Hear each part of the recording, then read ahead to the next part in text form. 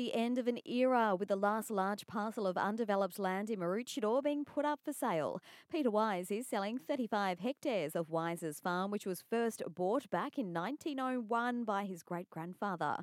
The property will be sold via a tender process, with potential buyers being asked to reveal their vision and cash offers for the highly sought-after property.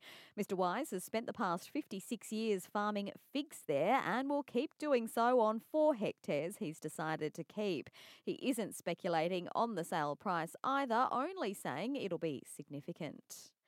A team of enforcement officers from the State Penalties Enforcement Registry is heading to the Sunshine Coast next week to crack down on locals who have so far refused to pay their spur debts.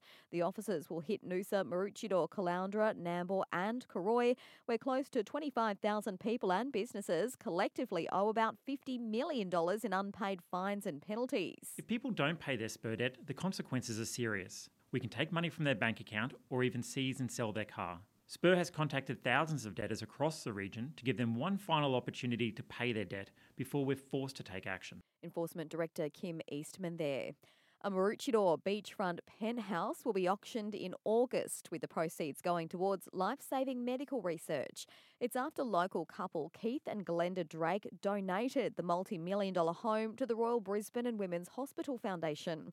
The local grandparents are full-time carers for their disabled son and say they're very happy to see the sale proceeds go to a very worthy cause after personally touring the hospital. No hesitation. We saw what they're doing. We went through all the laboratories and the work and the dedication that the people have there. Yeah, there's just no question about it.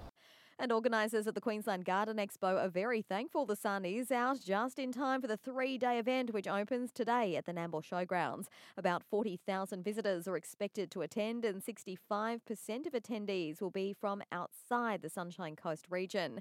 Event coordinator Kristen Voitier says there are 360 exhibitors and displays, including 55 nurseries and more than 100 free lectures. Our speaker program is huge. So we have about over 120 presentations across the 3 days. So basically you'll find something, to spark your interest. So it's really exciting.